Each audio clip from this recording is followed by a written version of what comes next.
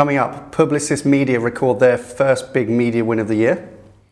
Some highlights from the FT Media and Digital Conference. And finally, an interesting perspective from one of the UK's leading independent media agencies.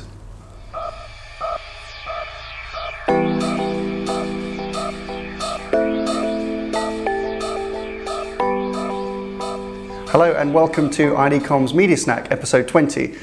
So today we are talking about Publicis Media in the UK, their first win, and I'll explain why we think it's a win. Earlier this week you attended the FT Digital and Media Conference and you've pulled out some key highlights from that session. I did. Mr. Sorrell was there, Sir Martin Sorrell was there. And finally we've got an interesting perspective from the trade press written by one of the founders of a leading media independent agency in the UK, referencing a continuing reference of trust and transparency in media. All coming up on ID Comms Media Snack in just the time it takes to eat a sandwich. So, first up today, Publicis Media, that we've spent months talking about, and we announced a few weeks back that they had revealed their new structure, and we were wondering when they might notch up their first win for media on the board, on the basis that might be a validation of their new structure and their new positioning. Well, it's happened. That's right. Quickly. So, I mean, not only were we wondering it, we were hoping for them to get an early win, right? And it happened this week. So they have been awarded the £95 million Asda account. Yep. Which is a big supermarket in the UK, and it's owned by the Walmart Group. But they were awarded it, so there was no pitch. Asda appointed a new marketing director, a new CMO, a guy called Andy Murray from Walmart. Not the tennis player. Not the tennis player. And he'd obviously had a pretty strong relationship with Publicis Media through his time working with Walmart, right. And decided to change his agencies, both creatively and media. The whole process apparently took a couple of weeks. Yeah. When there was no pitch. There was no pitch from what we can Can we call this a win? Of course we can give them a win, absolutely. Okay. They've been awarded it on some merit. On some merit. Yeah. Okay. But I mean, you know, the incumbent, so VCCP was the creative incumbent, and Cara had, I think, a two-decade long relationship with Asda. So it's quite a blow to them. But it's been awarded to Saatchi & Saatchi creatively, and from a media perspective, it's gone within Publicis Media. There are conflicting reports. We've read some places that Optimedia 449 have secured the responsibility, and others it's Zenith. Either way, Publicis Media have just got their first big win, so many congratulations. So next up, the FT Digital and Media Conference. You attended it earlier this week. Yes. And you had front row seats by all accounts. I did, for the Sir Martin Sorrell fireside chat. I did. Anything interesting that Sir Martin shared with? He's not really very quotable, frankly. I didn't write down much. No, it was very good. So it was a 2-day conference in London, the FT Digital Media Conference.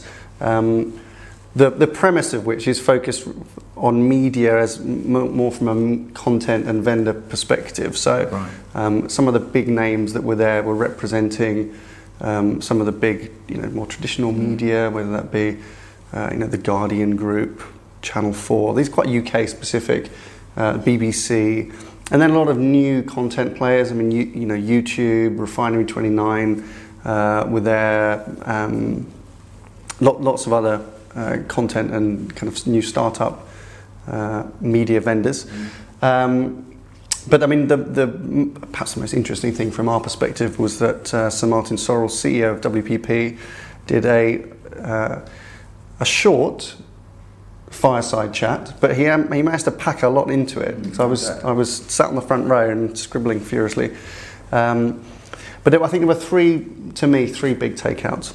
The major thing was he talked about how their agencies were differentiating. So in this slightly more conservative outlook, how could they still win as an agency group? And he talked about 5 different things, which I'm going to tell you about, actually, because I can't remember them. I wrote them all down. So this is the way that he says that the agency companies are going to differentiate themselves within as WPP versus their competitors. And he listed 5 things. Talent, which is a thing we were talking about actually last week. Was one of the questions we did on Q&A. So their talent. Pricing, which you'd expect from a media perspective. Obviously they compete on pricing. The third thing was technology. So he referenced obviously a lot of the tech businesses, particularly the related to media buying, Xaxis, AppNexus, and many others. Data was the fourth thing. So they've made acquisitions or bought stakes in companies, data companies like Comscore, like Rentrak, and many others that he listed off. And the final thing was content, which was really the most relevant for that conference, because WPP have bought stakes in Vice, for example, have bought stakes in Refinery29 and others. And so he thought that their position in content was a differentiator, which is probably fair. The second thing was how they spend their money. They spend their money. They've got an enormous book, right? So what, 75 billion? 70-something billion dollars that WPP media agencies invest each year on behalf of their clients. And given that the global marketplace is about 520 billion, you can see that's a significant proportion of the global market. And he was asked by the moderator the scale of their relationship with Google, as an example. And when they did their earnings report, I think from Davos actually, a month or so ago, Sorrell had said that Google was their biggest single media vendor relationship, to the tune of $4 billion a year, which he anticipated would grow to over $5 billion this year. It's good news for Google, I suppose. So that's been reported before. He then went on to talk about second, third, fourth place. Second is Facebook. So Group M agencies spend over $1 billion a year with Facebook. It's quite amazing. And that's probably likely to grow as well, as we've discussed before. And then he was asked about the potential merger.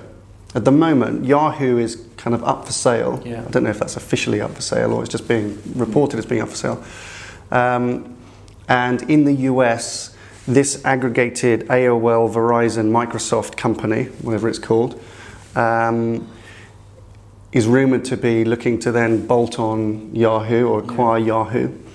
And those combined properties would represent about $800 million worth of Group M spending, which would actually put them third in the pecking order behind Google, Facebook. But interestingly, he said, I don't know whether he meant to say this, but he said that combined entity would steal third place from Xaxis, which is their owned media trading function. Suggesting that Xaxis is considered a media vendor. Well, from what he said, it would suggest that they regard Xaxis and AppNexus as the third biggest media vendor that Group M spend with, but then it's owned by WPP. So, it highlighted one of these grey areas, right? Which is, as can an agency be buyer and seller? But from the language he was using yesterday, it's clear that he regards Xaxis and AppNexus as a media vendor, the third biggest media vendor with a relationship with WPP. So that was interesting. So that was interesting. The final thing, which I think was really the headline from his speech, which got us all tweeting, was that he was asked whether there would be any further consolidation in the media agency landscape. And at a holding group level. At a holding group level. Right. Now we know that there are 6 major holding groups globally, which, as we've said many times before, control 90% of the world's media investment. And he's predicting that, and his words were, it won't be long before there will be 4. Okay. Now he said that he's expecting 2 of them to merge. Now to get from 6 to 4, you need two to merge, and then another two to merge. Or 4 of the big ones swallow up 2 of the slightly smaller ones. Yeah. It's possibly a good thing for agencies to find growth through acquisition to, you know, appease their ever hungrier investors and shareholders. It's not probably that good news for the media vendor market. No. To that spend and concentration to be focused in only 4 major buying points. Right, but good for you know, the media independent sector and opportunities within the independent sector to perhaps come in and, you know, have a clear point of view that differentiates themselves from even a greater, tighter concentration of agencies within the big, perhaps future 4 holding groups. It's funny you should say that. I know. Because that leads us directly on to our third element today. Okay, so nice segue there. Yes. A really good article appeared in the UK trade press, written by Jenny Bingham, who is the founder of an independent media agency in the UK called the Seven Stars.